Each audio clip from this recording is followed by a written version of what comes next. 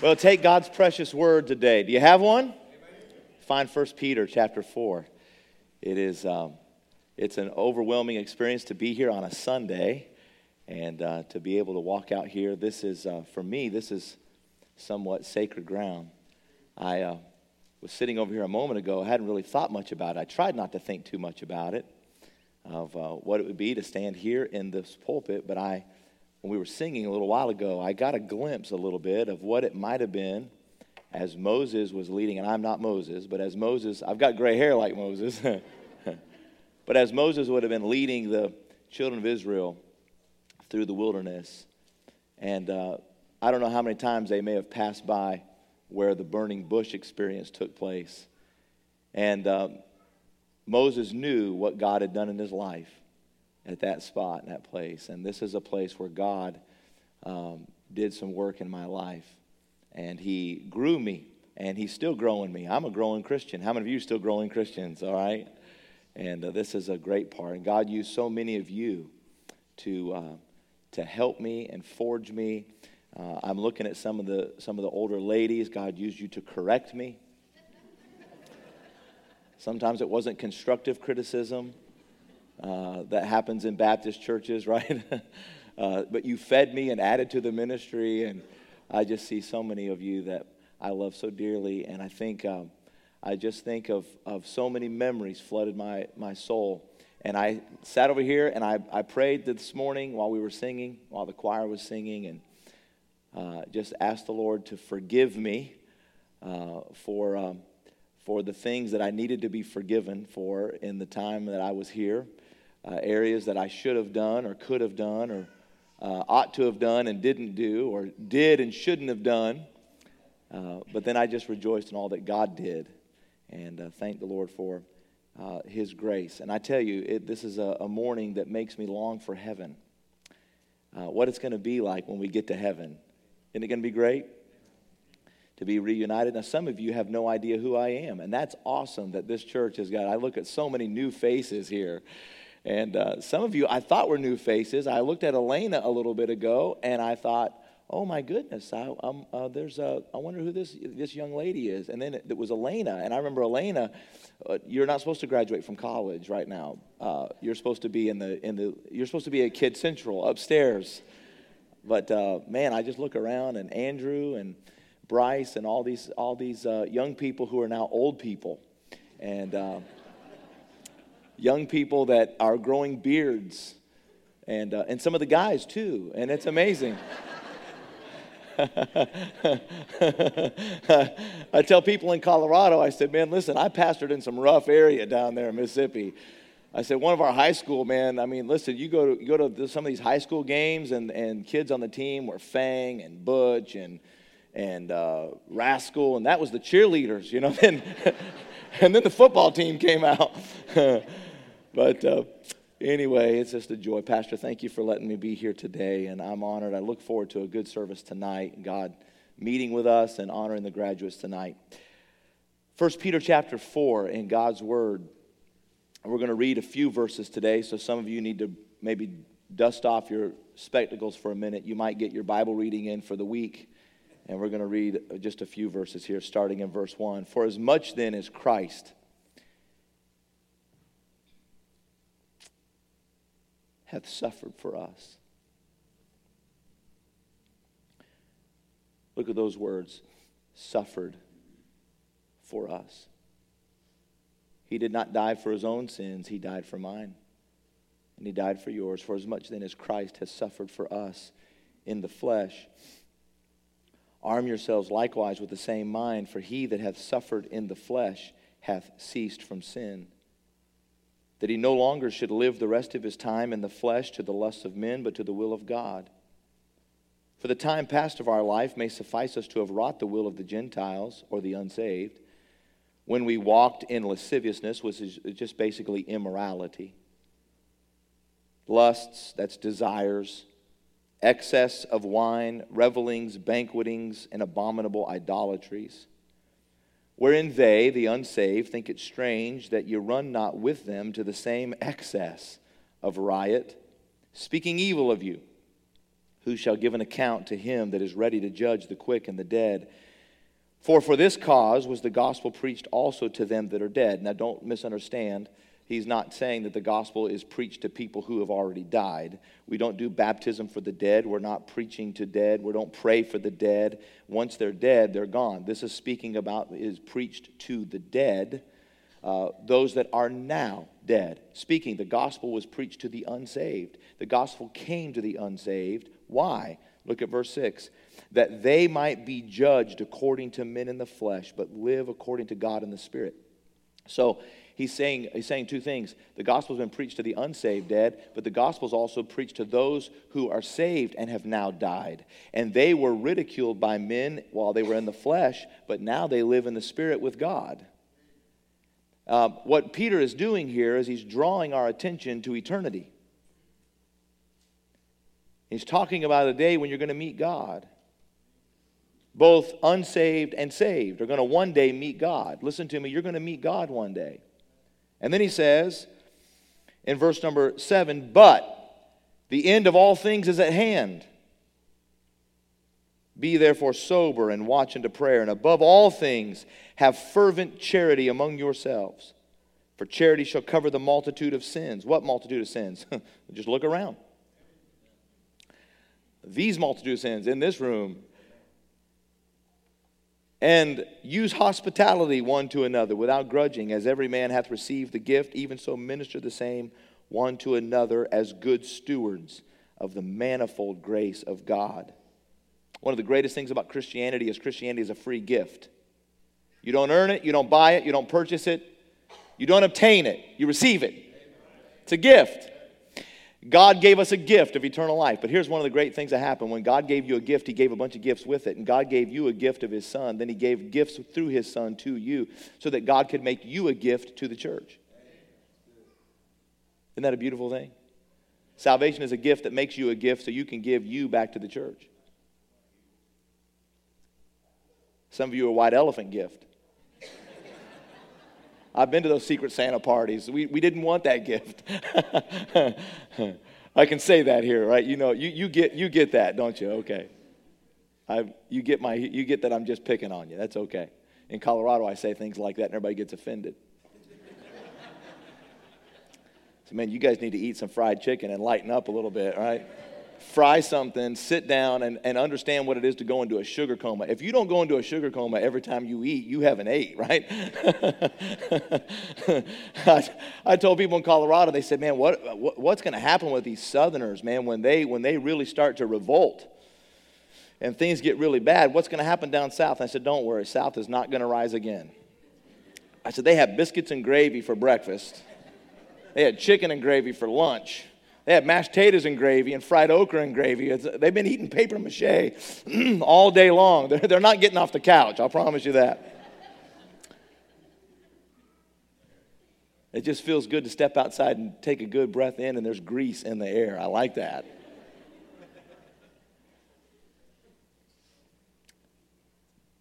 God gave you a gift of salvation to make you a gift. I want to draw your attention to one word, and then we're going to preach through this quickly. And it's not going to be a profound message. I don't really have any of those.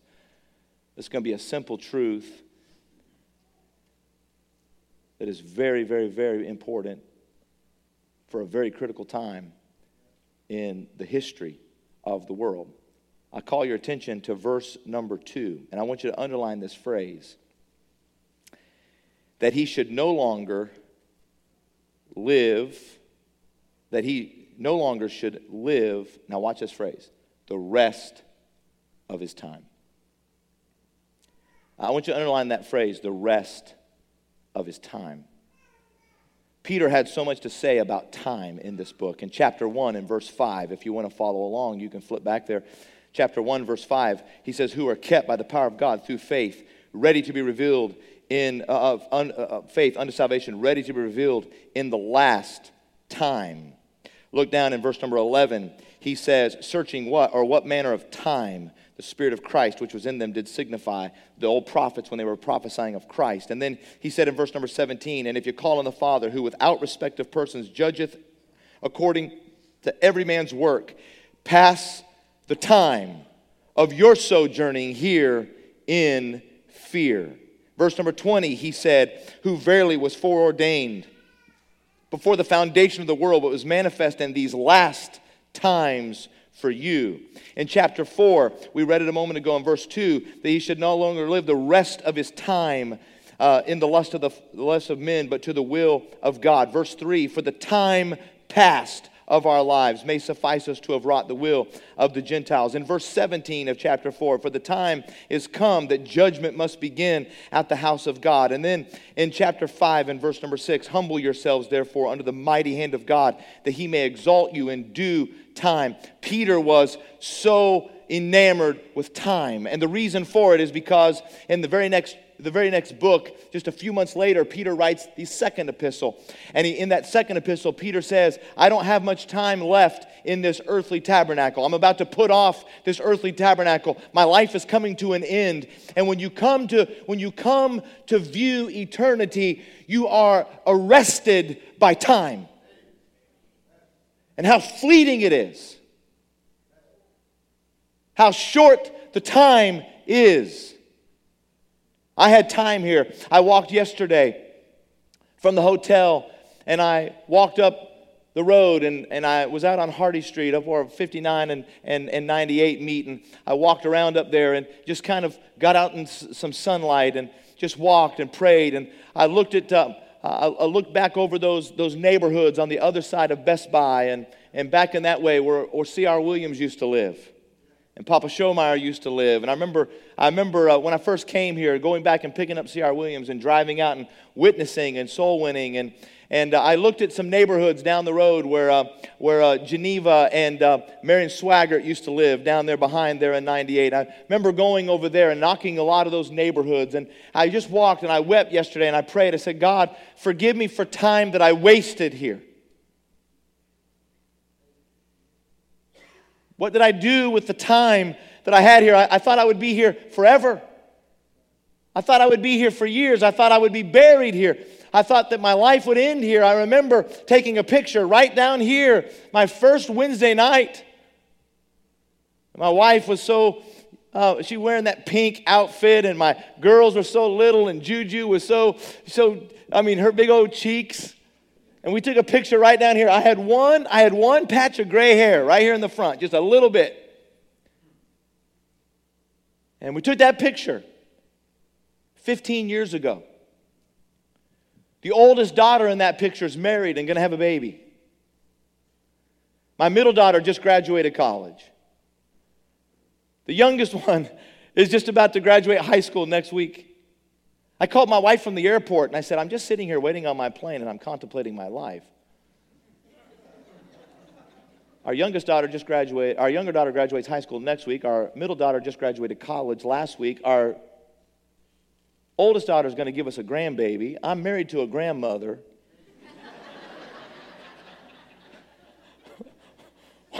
What happened to my life? I mean,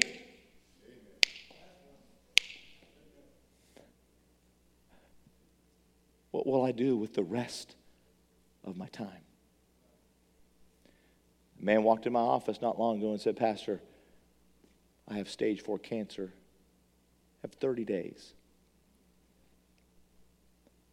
What would you do, Pastor, with 30 days? I don't know if I have 30 minutes. I don't know if I have 30 years. I don't know how much time I have, but spend the rest of your time. What are you going to do with the rest of your time? You young people think you're going to live forever. What are you going to do with the rest of your time? What are you going to do with the rest of your time? This is the time for God's people to see life in view of eternity and ask the question, what will I do with the rest of my time? I came down here last time for Brother Ed's funeral and preached Brother Ed's funeral, and then had to fly right out, and I went to a youth conference. I flew into Denver, went home, changed suitcases, and flew out to a youth conference in Evansville, Indiana. I got in there, I preached that youth conference. Man, it was a wonderful conference. God blessed in so many ways. And I preached my last session at 9 o'clock on Saturday morning, and I rushed to the Evansville airport to catch a flight. I was flying from Evansville to Detroit, Detroit to Denver. I was going to get to Denver at 4 o'clock in the afternoon on a Saturday. It takes me about 30 minutes to get from the plane to my car by shuttle, and then I can drive about 55 minutes from the parking lot to my house. I was going to be home by 5:45. And I was going to spend Saturday evening with the family and all that. On the way to the airport in Evansville, I got a notification, your plane has a mechanical issue, and it's going to be delayed. You can reroute your flight. So I looked, and I had two options. I could stay there until 9 o'clock that night and get into Colorado on Sunday morning, or I could take a flight out about an hour later than my original flight and go to Atlanta, and then Atlanta into Denver, and I could get to Denver about 9 o'clock in the evening. So I chose that. I booked it right there in the car. Boom. Didn't even think about it. Just did it. I got to the airport. I got on the flight, and it was a small little plane. And I looked across the way. I'm sitting in aisle 15A up against the wall. And over in 14D, over on that wall, was a guy who was a college rep who had been at the youth conference promoting their college, and he was sitting on that same plane. And he said, Brother Miller, what are you doing on this flight? And I said, well, I'm not supposed to be here. I'm supposed to be in Detroit right now. And so we talked. I unbuckled my belt. The flight wasn't very full. I got over. I went and sat next to him, and we just chatted for a while. It was only a 45-minute flight or so. And if you've flown much, you'll notice that about 30 minutes out from landing, you'll feel the plane kind of slow, and they'll start that initial descent. And then a few minutes later, they say, ladies and gentlemen, it's the captain speaking. We've begun our initial descent. The flight attendants are going to prepare the cabin for arrival. And then they come in, seat backs up, seat belts buckled, lap trays up, and all that kind of stuff. You know, I mean, I could say it by now. I memorized it. So I'm sitting over to him, and I feel the plane kind of slow down. And I said, hey, Seth, I got to move. I'm going to go back over to my seat. I put my belt on, put all this stuff away, because we're getting ready. We're going to land. Well, then we didn't go down. And we flew, and we flew, and we flew, and we flew, and I thought, well, we ought to be landing. About 30 minutes, we should be landing. Well, 30 minutes, we're still flying. And the pilot came on. Folks, just a little update from the flight crew. As we began our initial descent into Atlanta, we experienced a mechanical issue with the aircraft. Well, nobody wants to hear that. And he said, we've lost our flight control system. Well, I mean, I'm not a pilot, but that seems to be a pretty big deal to control the flight, because that's what we're doing right now is flying. I'm thinking, are we out of control? Folks, don't worry about it. What this just simply means is that we have no flaps and no way to slow down the aircraft. So we're going to be landing at a very high rate of speed. But once we get on the ground, everything's going to be fine. Don't be alarmed, but you will notice as we approach Atlanta that the runways will be lined with emergency personnel. Don't let that alarm you. It's just protocol. Okay, well, I'm already alarmed. And I found out right then that if they dropped those oxygen masks, I was not going to be able to breathe normally. I was going to be, I had the air sickness bag just hyperventilating in it. We're going to land, and by the way, let me give you a weather forecast for Atlanta. Like, who cares about that? It's going to be 100 degrees when I die. Great. And he said, well, the forecast for Atlanta is there are torrential rains. Oh, that's great. We're going to land at a high rate of speed on a wet runway. We're going to hydroplane right off to the Atlantic Ocean. I will tell you, I'm serious. After he said that, for about the first 5 minutes, I was nervous. And everybody's wearing masks. So all you see is their eye. And I don't care what you do. When you just see people's eyes, you can smile all you want. But if you just see the eyes, you can see fear in every eye. I looked across at this businessman, and he's looking at me, and he goes, well, this is new. And you could just see in his eyes, in his mind, he's going, ah! Ah! The young guy in front of me who just got married, Seth, the rep, he looks back at me and he goes, and I just gave him a thumbs up like, here we go. The lady in front of me, she's about to lose it. I reached between the seat and I said, hey, excuse me, ma'am, are you okay? And she said, no, I'm not okay. And I said, do you know Jesus? And she said, why do you ask that? I said, well, we might be meeting him in a minute. I had a New Testament in my briefcase, so I slipped it through to her and I said, find the book of John and start reading. I want to tell you about Jesus. And then I sat back and I kind of got myself together and I said, okay, Lord, here we go. I could be seeing you today. And I just started praying. I went back through my salvation. I knew I was saved. I pulled my phone out and I just started going through pictures. 25 years I've been married to this beautiful woman. Lord, these have been incredible years, more than I deserve. 3 beautiful girls. I just scrolled and scrolled and scrolled and scrolled and just rejoiced in the life that God had given me. Then I thought, if it was all over and I had no more days on this earth, what have I done? I've enjoyed so much from God. Accomplished some things for God. But then I thought of a more terrifying thought, and that is, what if I live? What if we live? What will I do with the rest of my time?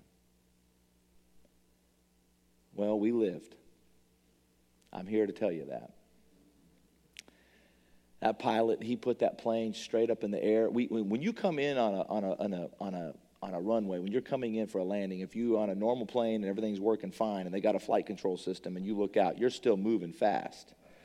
But when you pop through those clouds and you're at the high rate of speed, you have no idea what 500 knots looks like at 100 feet.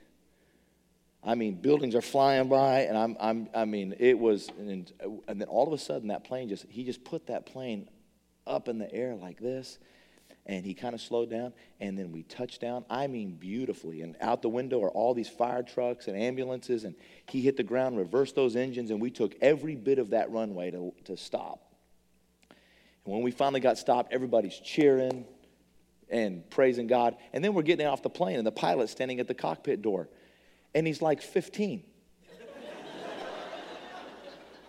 I walked by and I said, how you doing, son? Where's the pilot? I want to shake his hand. He goes, oh, I'm the captain. I said, does your mom know? But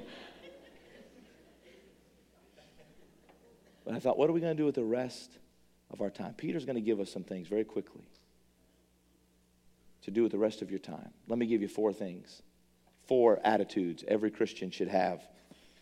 Verse number 1, for as much then as Christ hath suffered for us in the flesh, arm yourselves likewise with the same mind.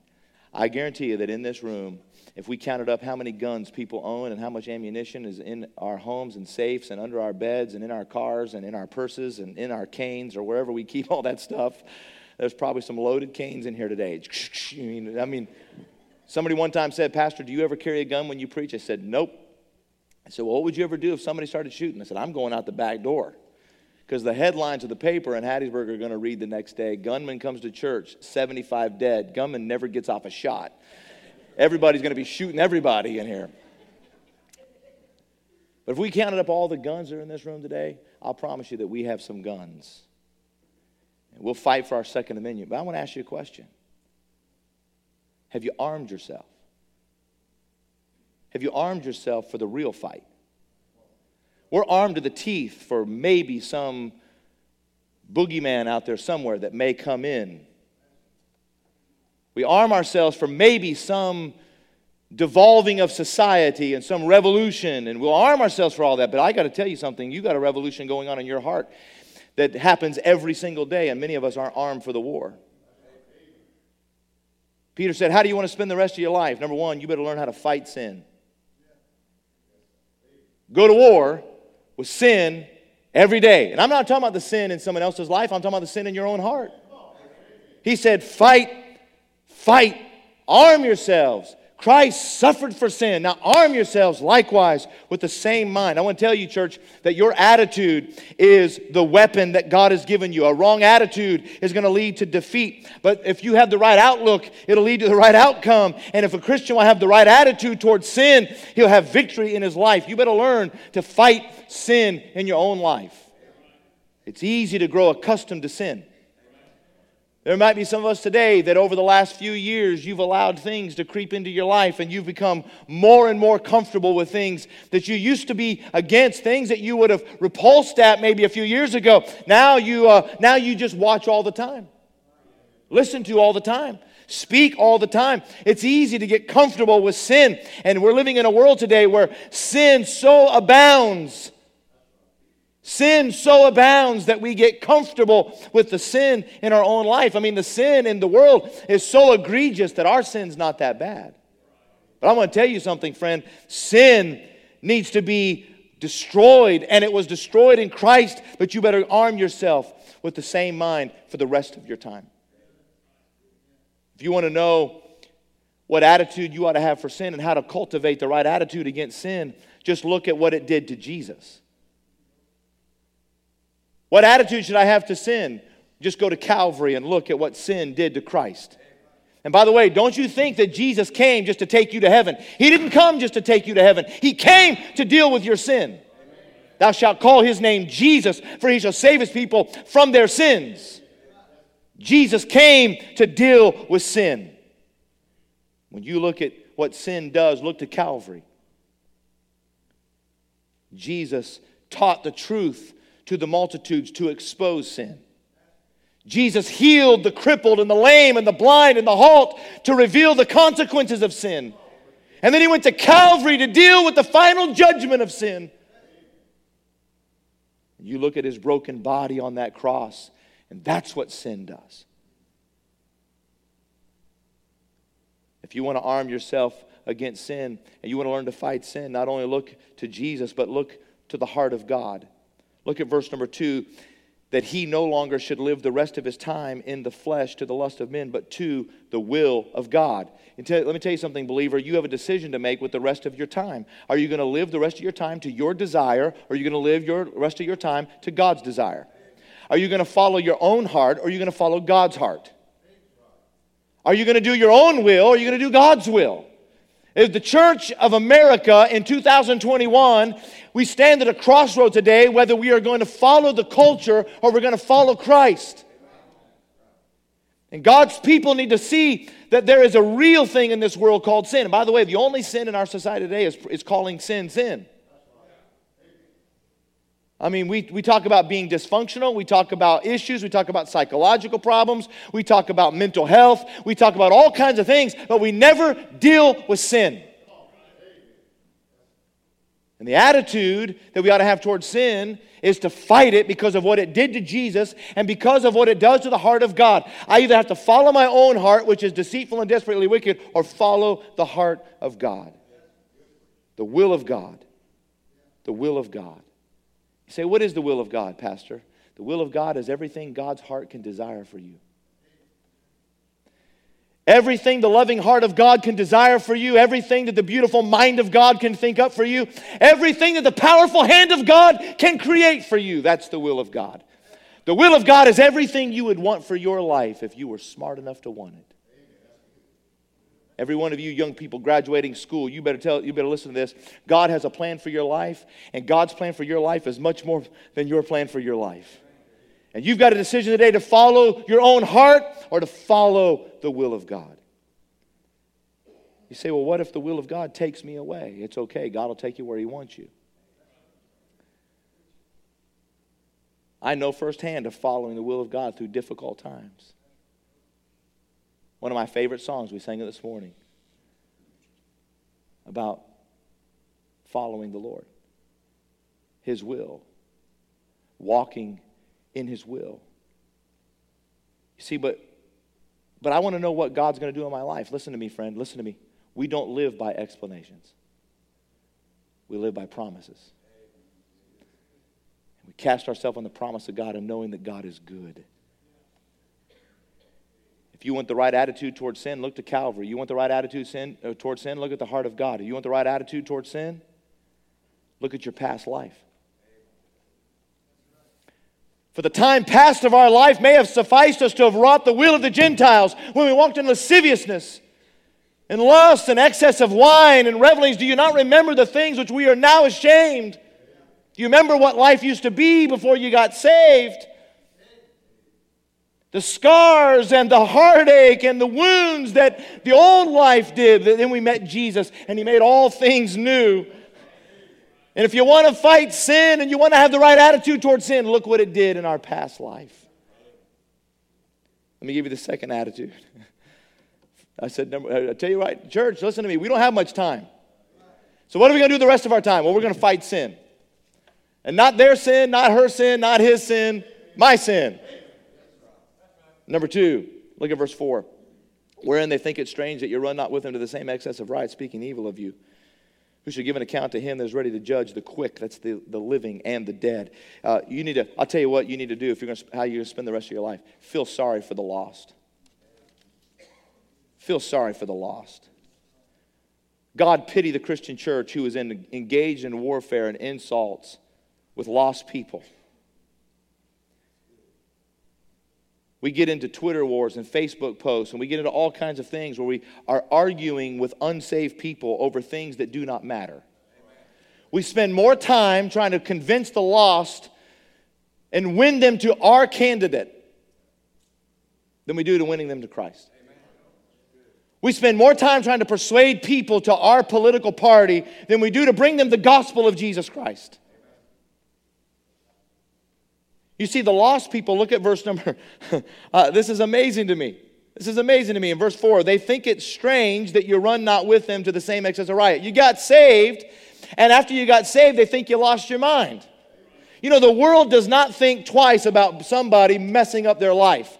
They don't think twice about somebody wrecking their body and piercing it up and drugging it up and putting toxics in it. They don't think twice about somebody destroying their own home and broken homes. That's all normal to them. But you let a drunkard get right with God and start going to church every week and they think he's crazy. He got religion. He lost his mind. You let a drug addict get free and get clean and they think something's wrong with that guy. Well, yeah, there is something wrong with him. He got Jesus. Festus looked at Paul in Acts chapter 26 and said, "Thou art mad. You're a nut, Paul." "Yeah, but I'm screwed to the right bolt." They looked at Jesus in Mark 3 and said, "Jesus, you're beside yourself. You're insane. You let people start getting their lives in order." I mean, in the world that we live in today, you let a home fall apart and little kids go fatherless and you let marriages be destroyed and people run in adultery, and that's normal business in the world today. But you let that family start going to church and getting counseling, get under the Word of God, and the husbands start loving their wives and wives start loving their husbands and children start growing in the admonition of the Lord, and they think you lost your ever-loving mind.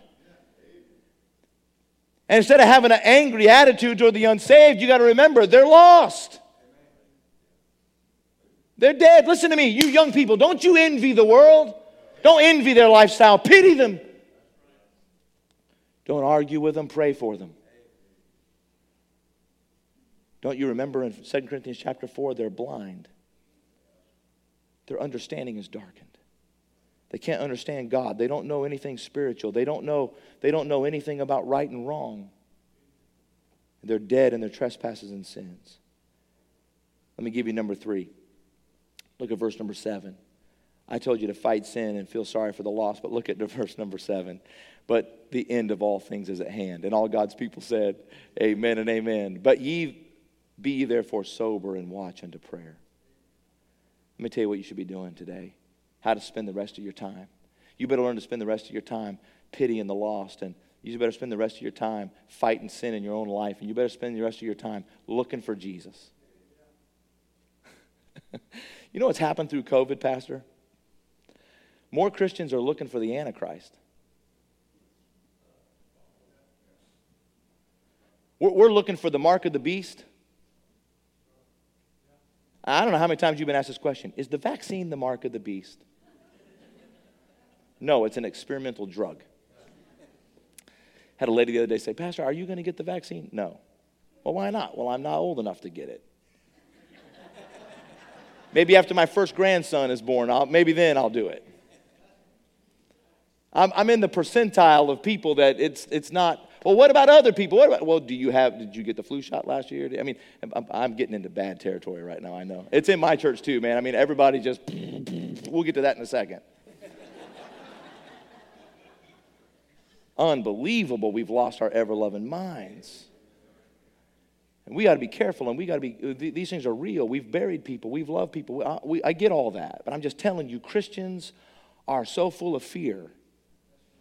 And now we're full of anger. And we're super sensitive. I mean, so I'm just telling you right now, some of you, and I have a little liberty right now, but some of you are a little upset right now with what I just said. When they said, well, I've done my research. I said, lady, you are the research. And here's the thing. Like, I've encouraged a lot of our people to get it. You need to get it. You're old enough. You're in an age group. Get it. It's going to help you. At least nothing more than it's going to help you. It's going to help you in your mind, whatever. I'm not giving out medical advice. I'm not a doctor. I mean, people call me Dr. Miller. I'm not even a nurse. I mean, I shouldn't even be saying anything. I'm just telling you the attitudes of the world, and we have to navigate the alligators and all of these things. And you know why? People in the church are looking for the Antichrist. We've never been told one time to look for the Antichrist. We're looking for Jesus. I'm looking for the Christ. And the Bible tells us, listen to me, and here we go. The Bible's going to tell you to be sober-minded. When you look for Jesus, look what he said in verse 7. He said, for the end of all things is at hand. Be ye therefore sober and watch unto prayer. Now that word sober means to be, I love this word. I'm going to read exactly what the word means. It means to keep a steady, clear mind. In other words, to be sober-minded means to be clear-minded. Uncloud everything else from the world, from your own self and everybody else, all the opinions of the world, and get in God's word and find out what God says. Let the mind of Christ be in you. You don't need my mind. I don't need your mind. We need his mind. And he said, be sober-minded. I love it. It means, it has the idea. The opposite of being sober-minded is to be frenzy-minded. Is to be stressed out. In today's vernacular, if I could impose my own translation for just a moment, which I'm not intending to do, but this is what Peter was saying. Hey, the end of all things is at hand. Chill out. And learn to keep your head while everybody else is losing theirs. Somebody's got to keep their mind when the world is losing its mind. It's interesting to know that 10 times in the pastoral epistles, the Apostle Paul tells us to be sober-minded. He said it's a requirement for the pastor. We don't need frenzy-minded, scatter-minded, fearful, easily tossed to and fro, leading and guiding. And by the way, it's also a requirement for the church member. You remember the demoniac in Mark chapter 5 who was naked and wounded and chained and in the tombs? You remember that guy? You ever read that story? And then Jesus, I mean, they've tried everything. They chained him. They drugged him. They did everything they could to help this guy. And they couldn't help him. And then Jesus showed up. And the Bible said about that maniac that he was seated, he was clothed, and he was in his right mind.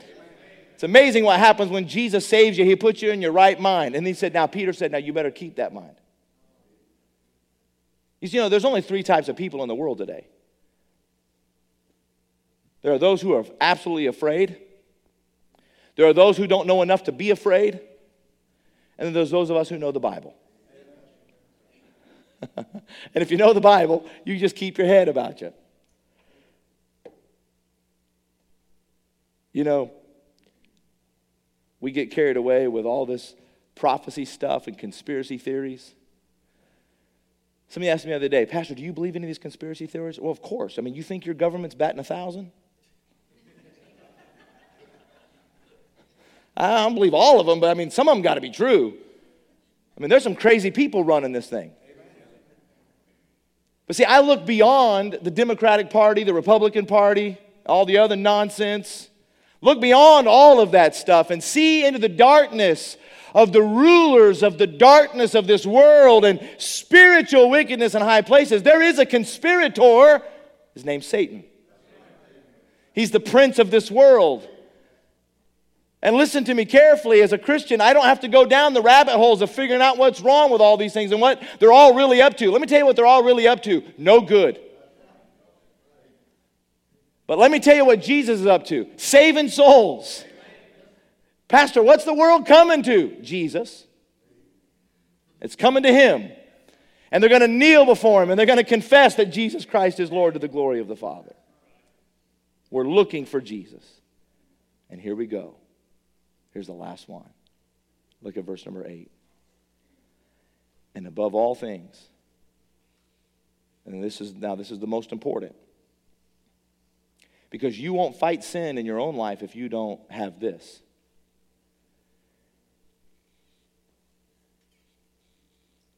You won't feel sorry for the lost if you don't have this. You won't be looking for Jesus if you don't have this. And here's the above all things. Have fervent charity among yourselves. For charity covereth the multitude of sins. You know what our rest of our time should be? Loving each other. Pastor, what are you going to do with the rest of your life? I'm going to fight sin. I'm going to feel sorry for the lost. I'm going to look for Jesus. And I'm going to love the saints. That's what we're going to do with the rest of our time. Do you know that loving the saints is the most important thing? Above all things. Love the saints. You see, let me tell you something. You'll never fight sin in your own life until you learn what your sin does to me. No man's an island. No man sins to himself. No man lives to himself. We're all sinners, and our sin affects everyone else. You can't just sin alone in the dark. You say, well, it's a victimless crime. There's no victimless crime in sin. Sin destroys you. Sin destroys your family. Sin destroys the church. And listen, if I'm going to love you with all my heart, and I'm going to love you fervently, I've got to battle sin in my own life. You see, love, listen to this, love is the crown jewel of the church. It's the crown jewel of the church. It's the badge of the believer. It's the birthmark of a child of God. Jesus said here, I'm going to give you a new commandment, John 13. I'm going to give you a new commandment that you love one another. And hereby shall all men know that you're my disciples when you love one another. Yeah, the world's out there tearing each other up. I mean, God forbid your mask comes down over your nose. God forbid you by yourself in a car wearing a mask alone. I mean, in Colorado, Juju and I, we were counting people. We would just count crazy things we'd see every day on the way to school. And we saw this guy one time. He was wearing like a hazmat suit. I'm not kidding you. He had a hazmat suit on. He had masks wrapped around it. Like, I don't know how many. Like, I don't know how that guy was getting oxygen. He had a face shield on, he had gloves on, and by himself in the car. And then over every one of his air vents, he had a mask taped over it. I saw a guy on a motorcycle doing 90 on the interstate. Flew by me, no helmet, mask. Like, what are you thinking? You're going to run into a flock of COVID? Like, they're like little gnats out there on the interstate.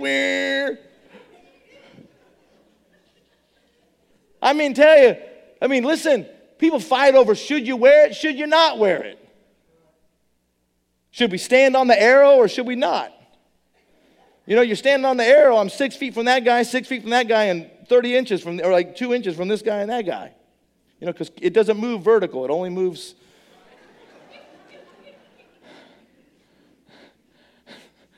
And you know, I mean, it's contactless drive-through. Somebody had to touch it. Somewhere in there, somebody put their hand on my burger. I mean, they didn't have a magic wand to float it into the container. I mean, I know they put it on a tray to hand it to you to make me feel better, but somebody had to put that stuff in the bag. Somebody touched the bag to put it on the tray. Just hand me the bag. Just give it to me. Man, I was in Target not long ago, and a guy standing there at the other end of the aisle, and we're looking at each other, and he was looking at me. He was giving me the stink eye because the arrow on the floor, I went the wrong way. I didn't know it.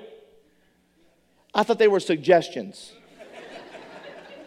And I needed something on this end of the aisle. I didn't have to go all the way down. I just stepped into the aisle, and I'm 30 feet from him. He's got a mask. Well, when he turned his head, something dislodged, and he had to sneeze, and he sneezed into his mask. And, that's like setting off a dirty bomb. He looked at me, and he went just like this. He snapped his mask off, turned it around, and put it back on. I'm like, you're a super spreader, man.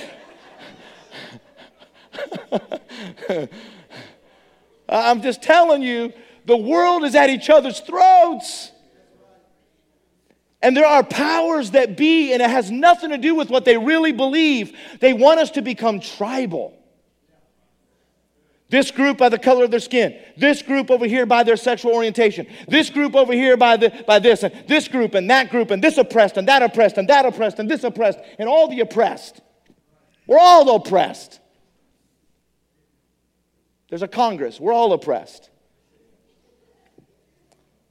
In Colorado we see herds of elk and schools of fish. Anybody know what a group of monkeys is called? Congress. It's true. It's very true. It's the literal term. It's a Congress. And that's what we have today. And we're all oppressed. And man, I'm telling you, people fight. Am I right, Pastor? In the church. You know how many opinions are in this place? Do you know what he has to go through? Do you know what COVID did to him? Listen, I wasn't a grandpa before COVID. COVID aged me. It was so stressful, I came out of grandpa. I went into it a young man.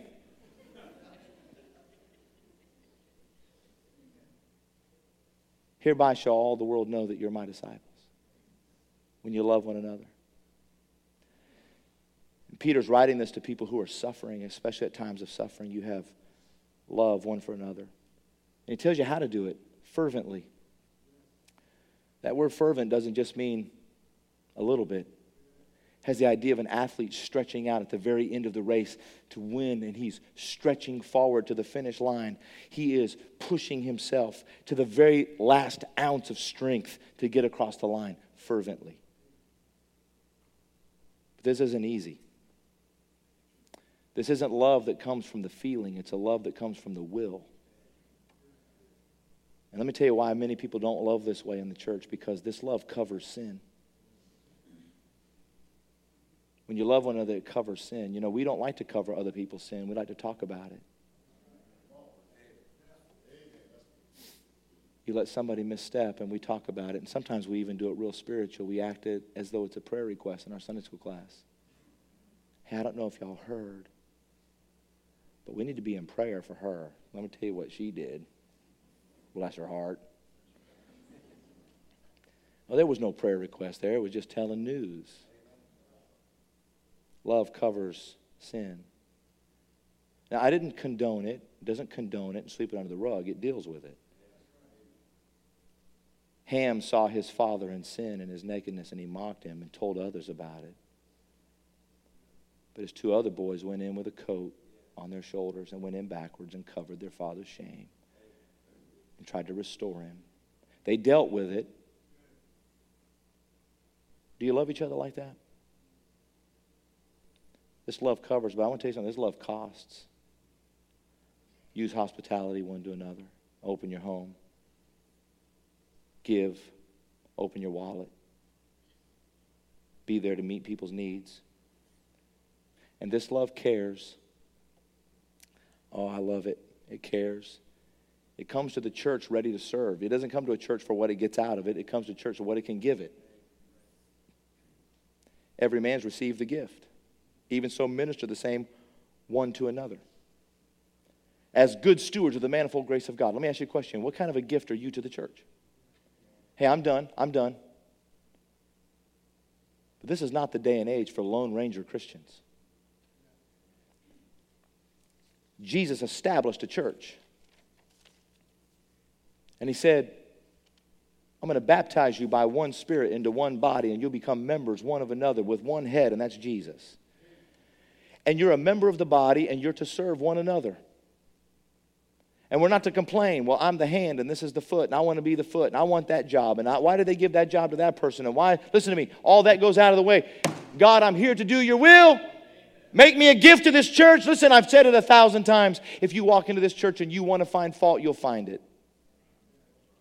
But if you want to find Jesus, you'll find him too. In this day and age, at this hour, we need churches that know how to fervently love one another. What will you do with your last time? You going to spend your last time fighting with each other or fussing or bickering in the church, or are you going to spend your last time loving each other, embracing each other? You say, well, I don't agree with them on these certain issues. Okay, do you agree about them with Jesus? Then just talk about him. Do you agree about the Bible? You agree about salvation? You agree about God's goodness and his grace? Then talk about that. Let's talk about Jesus. What are you going to do with your last time? Fight some sin. Feel pity for the lost and try to win them to Christ. And be looking for Jesus every day. He could come today. Wouldn't that be wonderful? Jesus is coming again. Father, I thank you today